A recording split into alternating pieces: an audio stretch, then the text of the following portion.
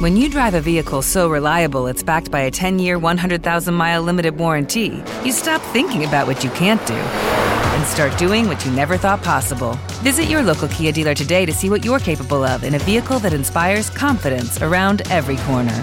Kia, movement that inspires. Call 800-333-4KIA for details. Always drive safely. Limited inventory available. Warranties include 10-year 100,000-mile powertrain and 5-year 60,000-mile basic. Warranties are limited. See retailer for details. You wait months for a guest to talk with authority about scary movies, then two come along at once. Following Jordan Peele's fine turn in our previous episode, we're delighted to welcome Eli Roth to the show this time around.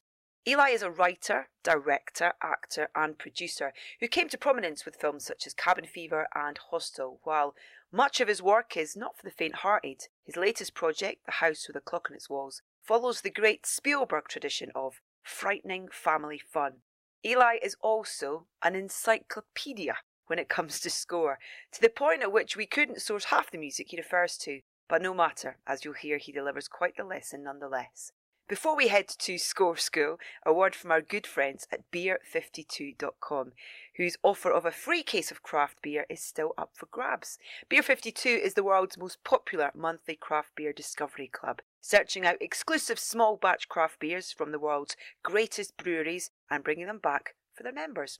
This month, Beer 52 has enlisted some of the best craft beer brewers from the UK and across Europe to bring you the Citizens of Everywhere case. Europe's given us so much over the years: booze cruises, exotic sausages, a royal family, but perhaps its greatest gift has been beer and breweries. Now, we love drinking this stuff, and our homegrown craft brewing talent loves working alongside their European counterparts. That's why Beer 52 and Ferment have teamed up with the awesome Citizens of Everywhere project to bring you world-class collaborations showcasing the very best of UK-EU relations. Whatever may come of Brexit, we're excited to show that the craft beer community is as excited as ever by its future of brewing and drinking beer together. Try the one-of-a-kind Citra Grizzetti, which is a collaboration brew from Fine Ales from the UK and Beerbibliothek from Sweden. Or why not enjoy a mango milkshake IPA by Welsh outfit Tiny Rebel, or perhaps Mount Celeb from France. There's something for everyone's taste, whether you already love craft beer or simply want to try it out for the very first time. And you can get your first case for free. Just pay £5.95 postage. That's 8 incredible craft beers, Ferment magazine, and a snack delivered with next day shipping. There's no minimum commitment. You can just take the free case, try the beers and see what you think. If it's not for you, you can pause or cancel any time. All you have to do to take advantage of this offer is head to beer52.com/sound. That's the word beer followed by the numbers 5 and 2.com/sound. And so to Eli and The House with a Clock on Its Walls, which was scored by his frequent collaborator Nathan Barr. Now, there is a fabulous story behind Nathan's work on the film, which Eli will tell you all about in just a moment. Suffice to say, our first cue, quite different around here, is a fair reflection of the sonic tone the pair of them were aiming for.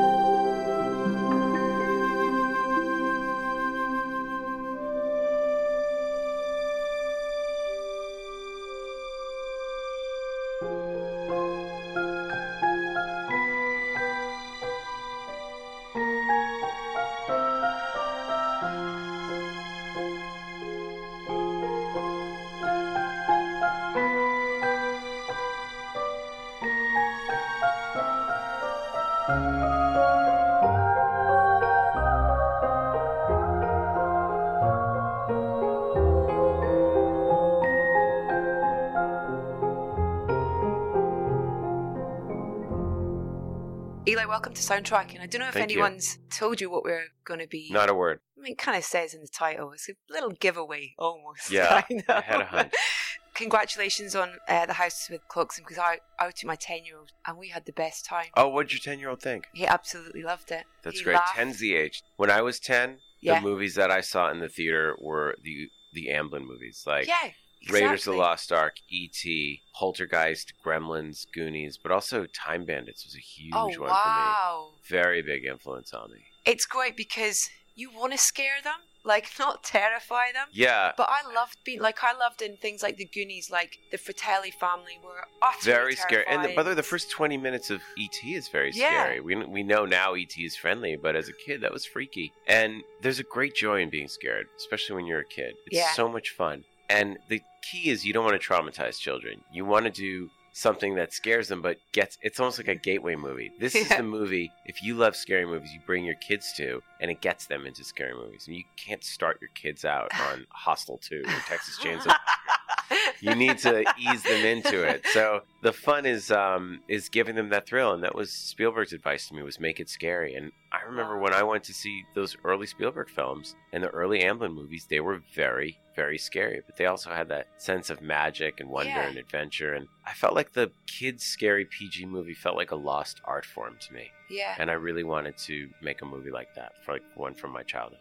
And all those films that you mentioned, music was an incredibly big part of it, and a fantastic number of composers, be it Jerry Goldsmith, John Williams, Dave Grusin for Goonies as well. Just this wonderful collection, and it was such an important part of those films. You think of those films, and you also think about the music. Yeah, I think of dun dun dun dun dun dun. You think of E.T., you think of Back to the Future, and all that Gremlins, stuff. all that. The mischievous music in Gremlins. So when you were thinking about the music for The House with Clocks on Its Walls, where did you start, and how did you? Nathan, you've worked with, many times, and going back to work with him and the conversations that you had about how it would sound as a film. Nate Barr is an amazing composer. I mean, he's so accomplished. On Cabin Fever, he probably played 40 different instruments. Whoa. Literally.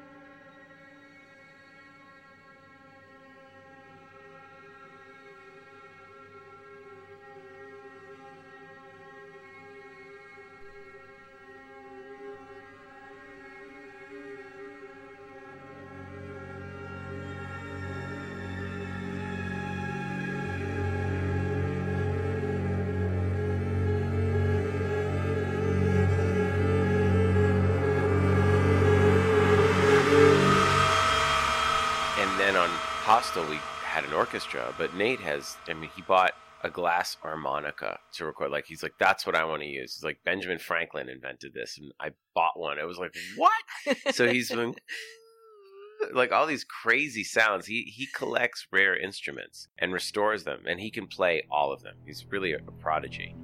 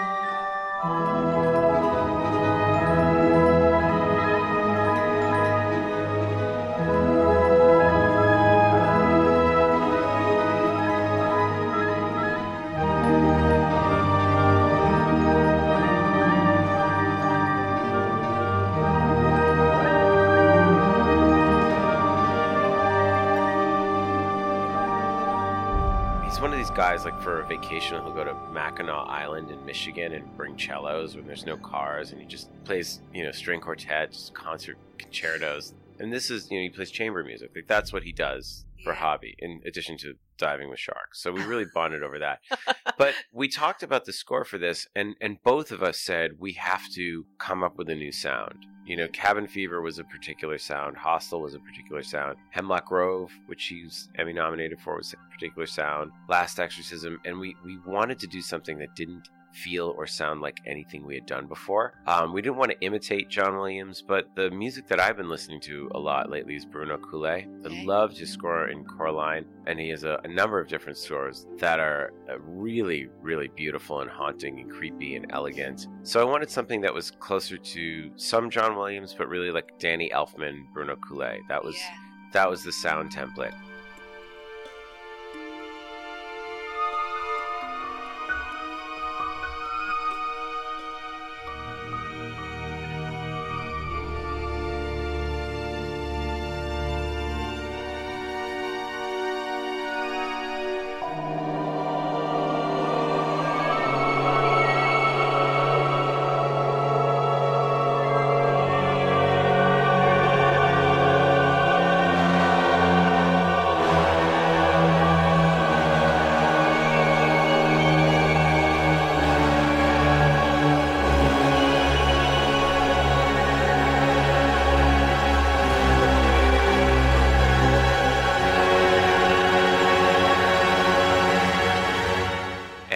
Nate said, I bought the Fox Wurlitzer. And I was like, what is that? He said, well, this is he's like, for music collectors, it's the most famous organ in the world. In 1928, every silent theater, there were thousands of these organs. And they weren't just pipe organs. They had 1,140 pipes, but all these different instruments that it could play. Like, so when someone rang a doorbell, you'd push a button and it was actually a buzzer that was a musical buzzer. Wow. Or wind chimes when you'd see wind, and a shh, like all these different, if there was a horn that if a car went by, so it was all controlled from these different keyboards and pedals, and you're pushing buttons and live scoring, not just scoring, but doing the sound effects in a way, it's the whole but sound musically, the entire live for every showing of the movie. Then when sound came in, they were literally thrown out. They were just taken and thrown in the street and melted down for like the war. That's what happened to all of them, except maybe there's 10 left in the world. And Fox Studios took one and they had it, and it took up 7 rooms.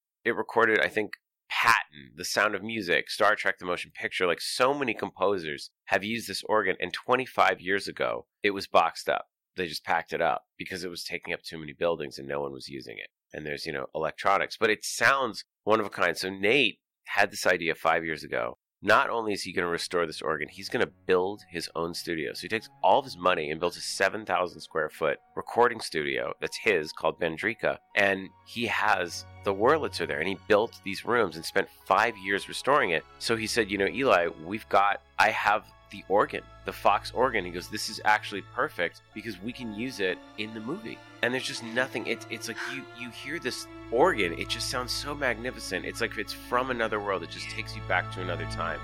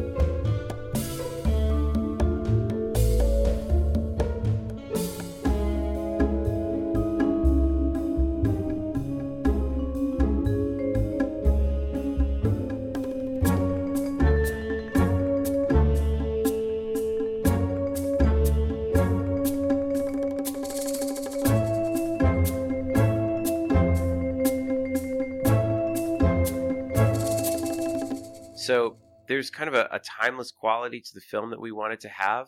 I don't know if this is actually going to work on, on the score, but. Oh my God, and yeah, the score will be out. But so you can see, like, this is the organ here, and you can see him playing. And it plays the drums. You see, those are your foot pedals that are playing the drums. Oh my God, it's incredible. Does he do tours? I want to go and visit the organ. Well, if you know, by the way, yeah, you should. Oh, wow. And it's blowing the wind. Yeah, I mean. I imagine he had to learn how to use it as well. Do you know what I mean? Because there's a lot going on there. There's so much going on. No, I mean, you have to be a music nerd to even understand how to play this thing. So many buttons and pedals. Yeah, so there's so many buttons. Yeah, and then it's in all these different rooms, and there are different compressors. Then he takes me upstairs, and that's it. The pipes. The pipes. There's 1,140 pipes. It takes up 3 rooms. I mean, that's got to be a complete bastard to mic up. He knows how to do it. He built the studio. He spent 5 years doing this. So our movie, The House with the Clock on Its Walls. Oh, wow. You hear that sound? We're the first movie in 25 years that's used this. And it's never sounded quite like this. All the different... I mean, he'll show you the inner workings. These are all... See, these are all the different instruments it plays. You're inside the organ there. It looks pristine as well. It is. He's remarkably preserved. He rebuilt... That's like if there's a fire truck or an alarm, he can play these different...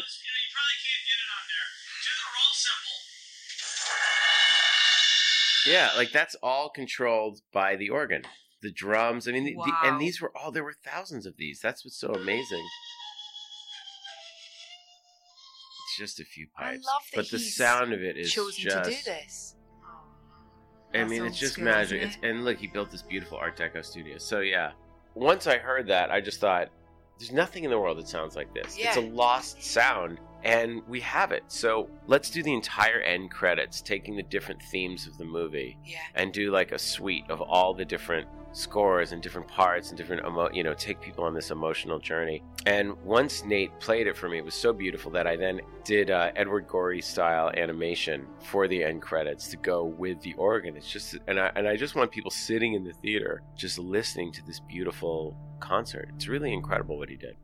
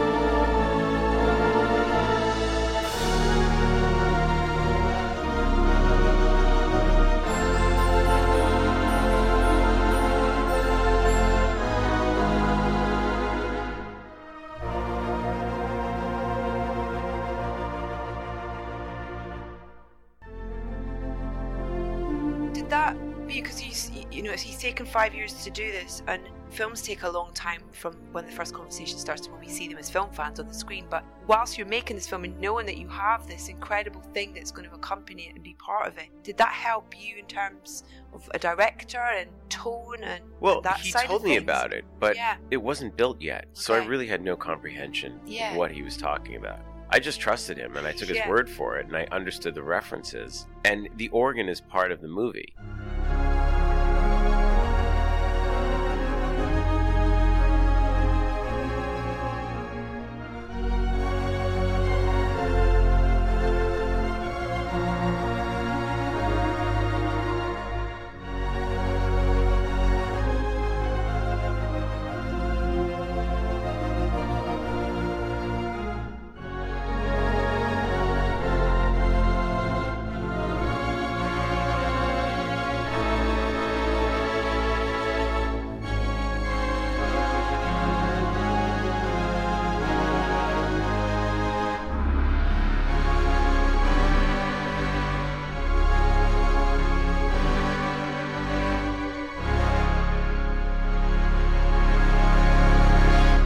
But where it really came to life was in the Nickelodeon scene, because he could score all of that Nickelodeon music with this organ, and it felt period correct.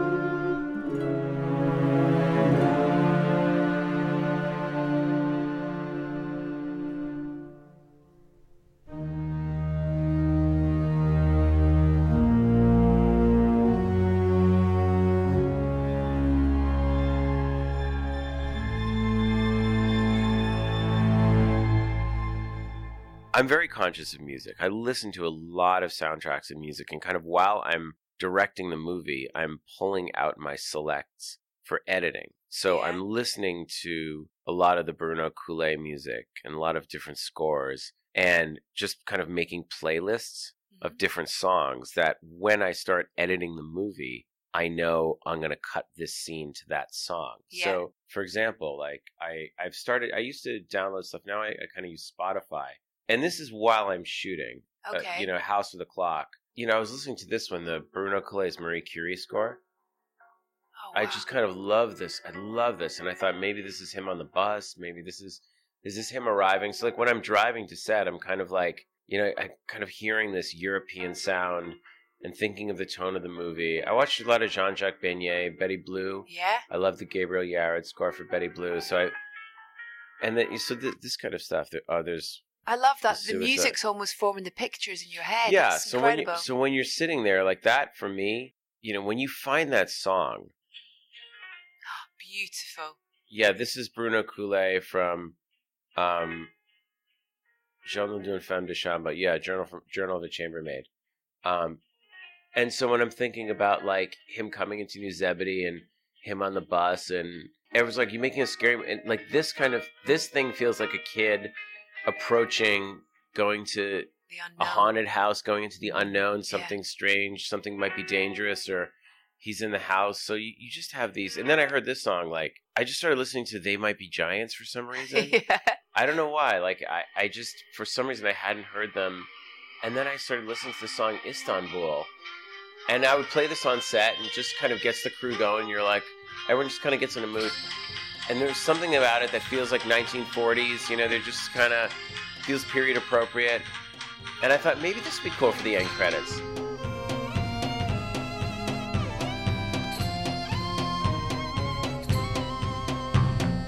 Istanbul was Constantinople, now it's Istanbul, not Constantinople, been a long time gone. Constantinople, now it's Turkish delight on a moonlit night. Every gal in Constantinople lives in Istanbul, not Constantinople. So if you've a date in Constantinople, she'll be waiting in Istanbul. Even old New York was once New Amsterdam. Why they changed it, I can't say. People just liked it better that way. So take me back to Constantinople. No, you can't go back to Constantinople. Been a long time gone. Constantinople, why did Constantinople get the works? That's nobody's business but the Turks. Istanbul. But really, this one, the Marie Curie Bruno Coulet. This I kind of had on repeat. So as I'm driving to set in the morning, you just sit and you listen to this and you just start seeing it, and you sort of know what you're doing. So I have those playlists for different scenes, and it really helps. The music, I'm a very musically inclined person, and I'm studying classical piano, and I played guitar, and I listen to soundtracks. Pretty much that's what I listen to. Probably more so than contemporary music or pop music or hip hop or rock or anything. I really just listen to soundtracks because they just take me to another place, and they really let my mind wander, and I see the imagery. And if you can kind of score it beforehand, you can shoot the scene, and then you have something to temp it with. The great thing now is Spotify is I'll get the link of that song and send it to Nate and send it to my editor and go, cut the scene with this. And I go, Nate, what do you think of this? This to me feels like the right mood. This is the right balance.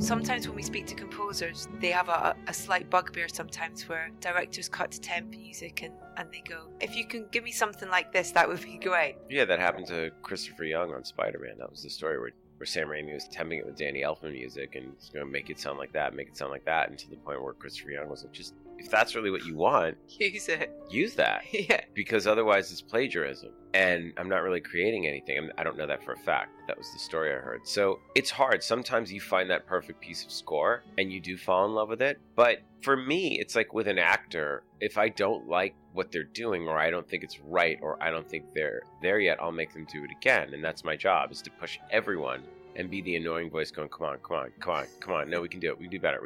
It's got to be, it's not right. I don't know. Like, you make that sound, and people generally want to please. And if they're professional, they won't take it personal. So it's like with my cinematographer, my editor, if I think something isn't quite nailing it, I'll tell them. And sometimes what I usually do, to be fair, is Nate will send me the cues. I'll watch it, and then I won't have any reaction. I'll let it sit for 24 hours, and then listen to it again, and then listen to it again. I'll listen to it about 10 times before I jump in. Sometimes you don't have that luck, you just have to give notes right away. But I'll usually listen to it over and over and over so I get used to it. But if something isn't landing emotionally, I try to direct it. Instead of going, make it sound like the temp, I go, this is the moment I feel like we're missing. The scene is really building to this. But here, I feel like we're getting a little ahead of the character, but we want to feel a little bit afraid for him, and sometimes something's just like, it's not scary enough. Or sometimes I'll go, I can't even explain why, but it's not working. Yeah. But listen to the temp, and just whatever the temp did is working. So I don't say, make it sound like that. I go, it's having a different emotional effect. And Nate and I have known each other for 15 years now, and he's very fast, and he'll just redo it. How did you guys start working together? How was the start of that working relationship? Nate and I started through my producer on Cabin Fever is a woman named Lauren Mays, and she had made a movie called Briar Patch, and Nate scored it. And Nate, again, on Briar Patch, played all the instruments, had this really, really beautiful southern gothic string sound. It's kind of swamp music. It was fantastic. I loved his score.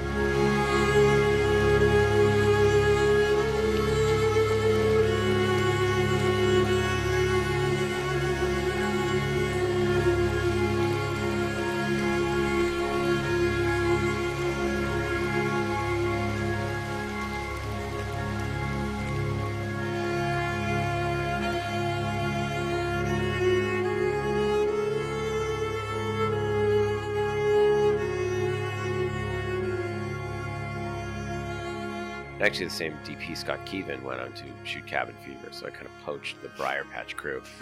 And we just really got along. Yeah. And now he's, he scores The Americans, and he's doing a lot of stuff. But I feel like, it's funny because in person we joke about this, that for a long time Nate looked like he was 15 years old. Like, he just looks like a kid. He doesn't anymore, but so people would be like, wait, that's the composer? You picture your composer looking like, I don't know, whatever you imagine a composer looks like. Einstein in my head. Einstein or something. That's what they all look like, or Beethoven or something. Yeah. And then they see Nate Barr, and he looks like a kid in jeans and a t-shirt, but he's this mad genius.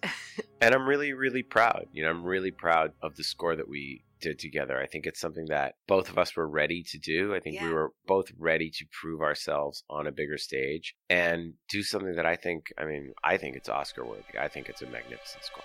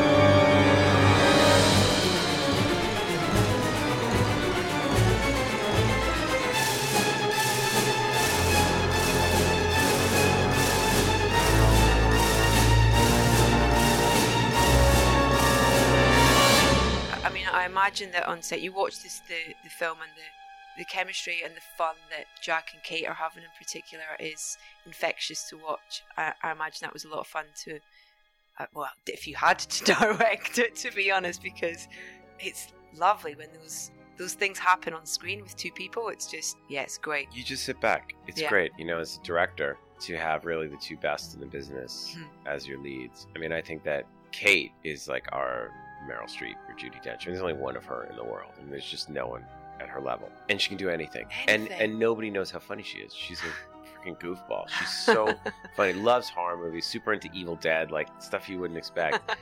And Jack Black. Jack's an amazing dramatic actor. You watch his performance in Richard Linklater's film Bernie, and he's brilliant in that movie. And Jack, to me, is our generation's Robin Williams. He can do Dead Poets and Awakenings and Good Will Hunting, but he could also do Mrs. Doubtfire and Jumanji, and he's brilliant. And I think that Jack brings out the best comedy in Kate, and Kate brings out the best drama in Jack. And there's such love and respect between the two of them that you really just get this magic on screen. And it's nice when you have actors that are like, you don't have to shoot them separate. You just shoot them together and just watch them. It's just a pleasure to watch them. We had a great time on set. And the boy, Owen Vaccaro, is just amazing. Wow. And he brings the energy, and he is funny, and he's always laughing, and he always has a great story. I mean, just everybody, the whole Kyle MacLachlan, Renee Goldsberry, just everyone in the cast brought this fantastic energy to set, going, let's do something special. Let's make the kind of movie like we used to see when we were kids. Yeah, it was easy to find him. It's such an important part of the puzzle. I mean, for me, when we had Jack and Kate, that was a big thing. And then I thought, all right, we need the house and we need the kid. Found a house and was like, thank God. And then Owen Vaccaro, first day of casting, walks in. I was like, wow, I think we're done. And I thought, was this too easy? Something went wrong. So then I'd see a bunch of other kids, and then we chemistry read Owen, just so everyone was sure. But I was like, no, day one, Owen walked in. He was probably the third person. I was like, no, it's the kid. He's funny. He's dramatically great. He's got the depth. Let's see how he pairs up with Jack. And he felt vulnerable. He had the vulnerability. I wanted to feel scared for this kid. Some kids were amazing actors. They're a little too tall. They were pubescent, so they just didn't look that threatened by being in a haunted house. Owen still has this little kid innocence of you can tell he's scared, misses his mom, and it's in a big spooky house. You just want to give him a hug and protect him. I think the sale of those goggles going to go through the roof. I think so, yeah. After this film. Leaving the cinema, and Rudy's like, where can we get those, Mom? Really? Where can we get them? By the way, we tried. I was like, Lazy Boy, 8 Ball, Ovaltine, Captain Midnight goggles. Nobody wanted to make them. They're like, well, we'll see what happens with the movie. Once the movie comes out, then I think you might start seeing them. Can we talk about a couple of other composers you've worked with as well? Death Wish with Ludwig. God, Ludwig Göransson. Wow. I mean, what a genius, too. Oh, my God. I feel very lucky that I got to work with Ludwig. Yeah. He's amazing. He's such a cool dude. I mean, he's like this 33-year-old Swedish guy. He's also producing Childish Gambino. And Ludwig also has his own studio. And he's a really, really sweet guy. And he was incredible, and again, the Death Wish score, we wanted something that didn't sound like any other movies that I had done or that he had done. And he just came up, it almost sounded electronic, but it was all live. It was just the most beautiful, incredible score. Yeah. And we recorded it down at Sony, and it was something.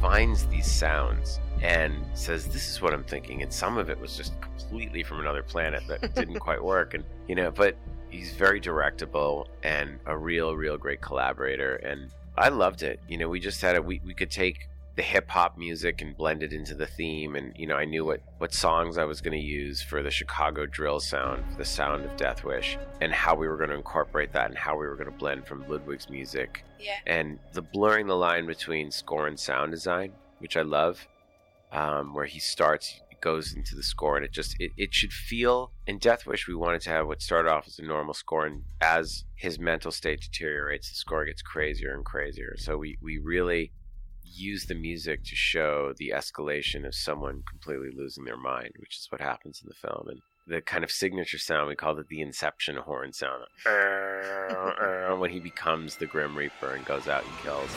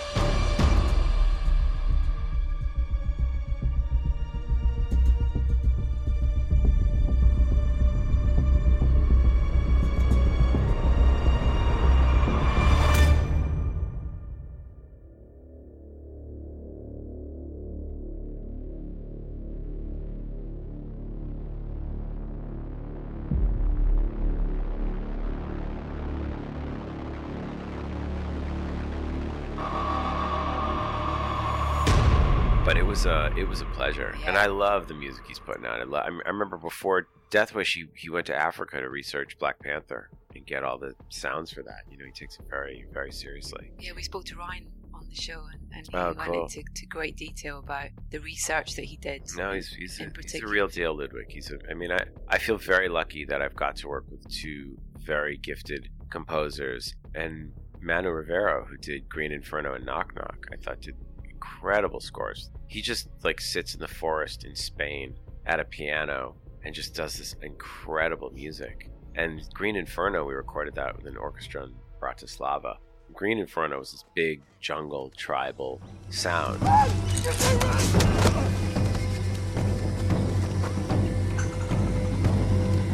The GPS!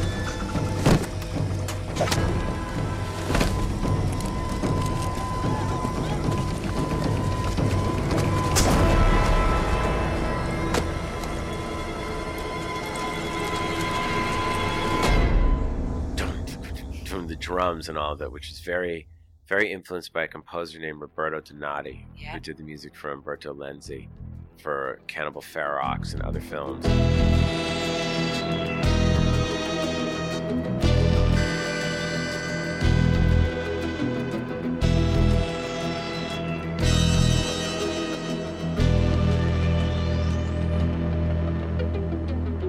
I was actually just with Fabio Farizzi, who's Lucio Fulci's composer. I was literally just texting him now. He's like, "Are you coming to Italy with the movie?" And he came over to my house 2 weeks ago. It was a pleasure to finally meet him, because I have so many of his scores from the Lucio Fulci movies. But I really wanted a sound for Green Inferno that felt like a Fabio Farizzi, really like Fabio Farizzi's Zombie 2 score and Roberto Donati's Cannibal Ferox.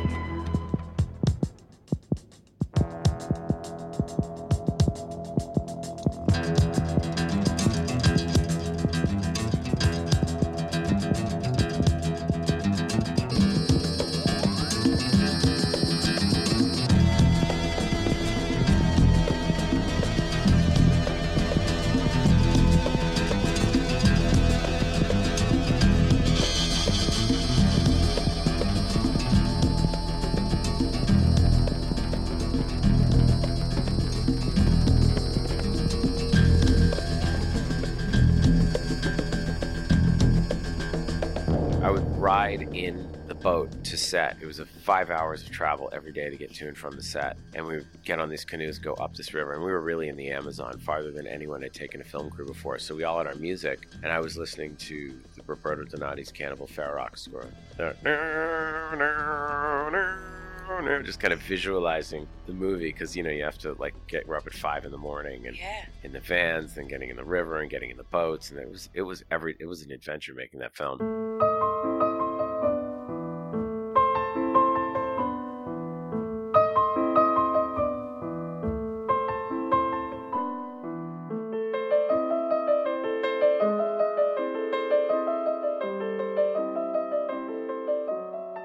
And then on Knock Knock, I wanted to make a much more contained, spare, much quiet. It's like a chamber piece almost like a play. It's like a chess match with these 3 characters in this house, after being in the jungle with hundreds of extras. And it's like, let's just see the challenge, 1 drop of blood, 3 characters in a house, and building the tension. And I really, really was into David Shire's score for The Conversation. And I love that, that beautiful, beautiful piano.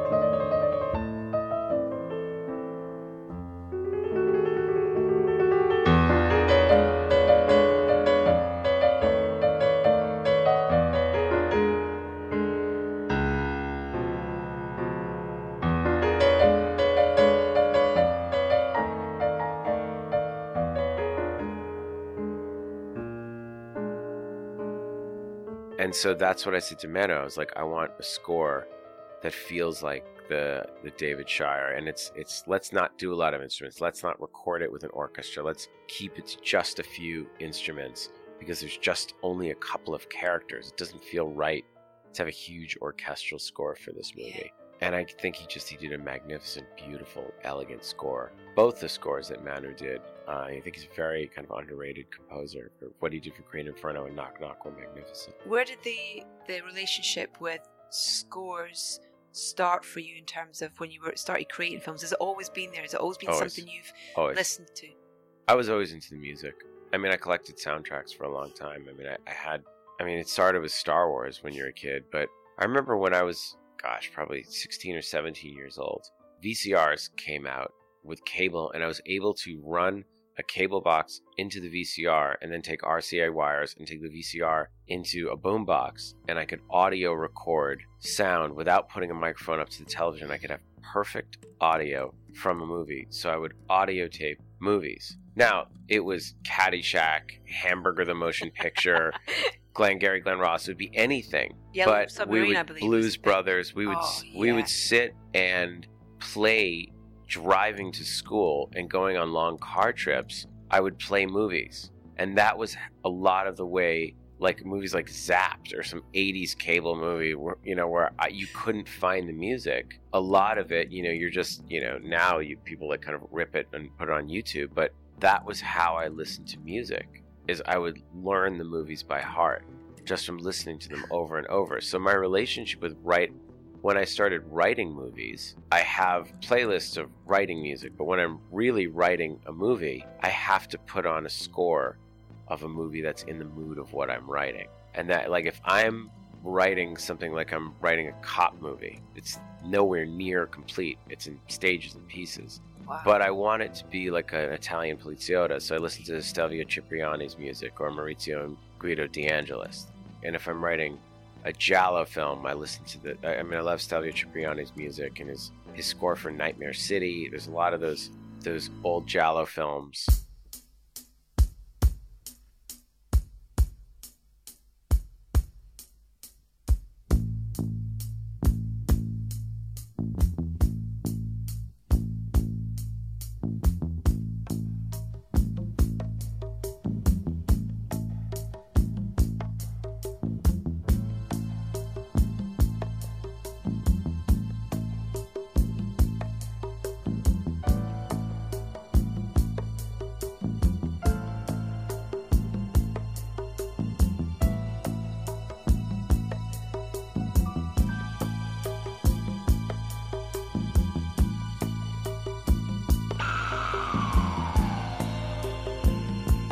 Morricone music.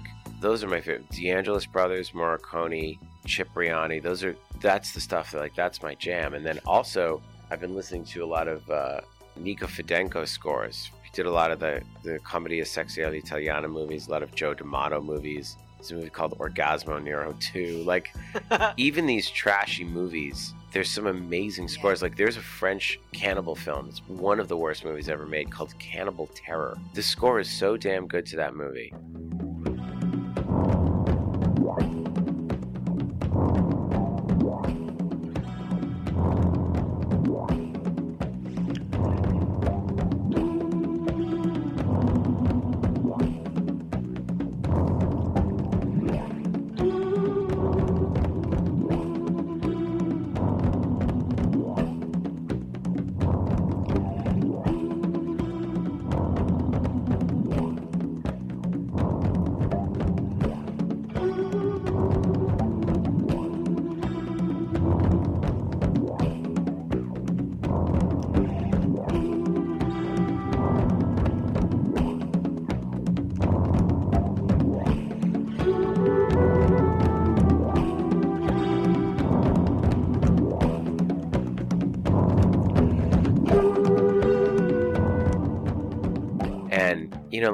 Sergio Martino's Island of the Fishmen.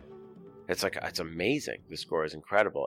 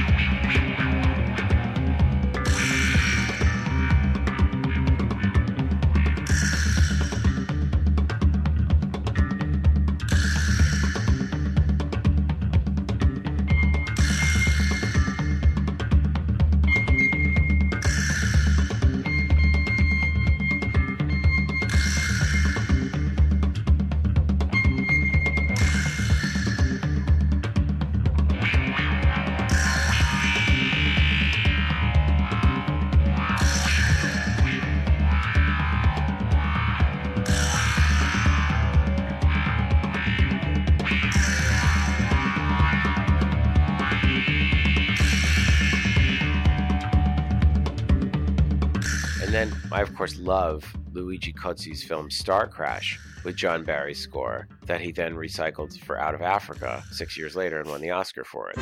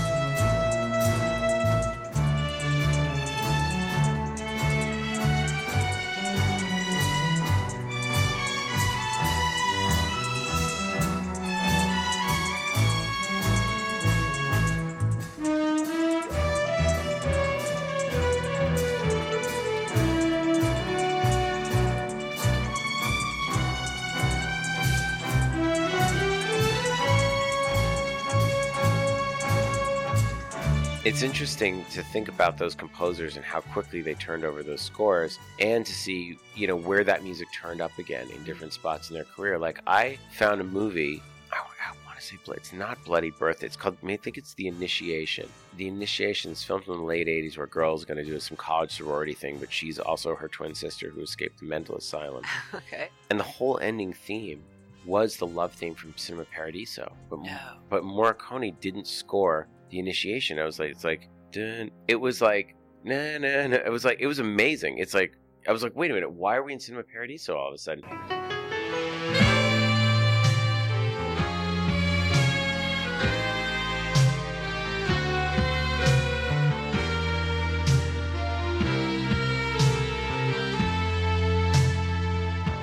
So, I don't know if Morricone saw that movie, if that theme was there, or if it's just coincidence, but it's like, it's pretty uncanny. So I love when you find these gems of these movies. Hidden. And there's some weird theme in there, and it's just come out later in some other director's or composer's masterpiece.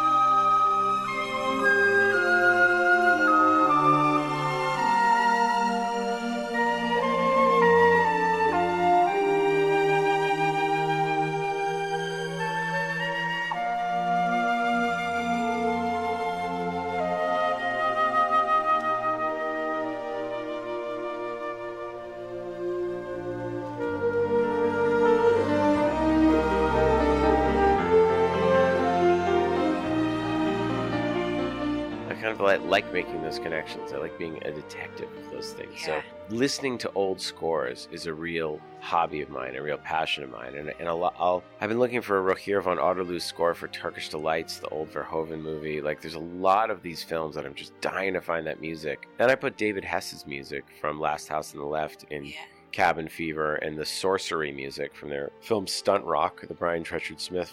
I put that in Grindhouse. I used John Harrison's Creepshow score in my section of Thanksgiving for Grindhouse, and then I used Sorcery again in Knock Knock. So there's just some go-to scores that I love, and I kind of have a list of kind of movie songs. I don't know where they're going to go, but I was like, oh man, this is an amazing piece of music. Like, I'd love to use Morricone's Exorcist 2 theme in a movie somewhere.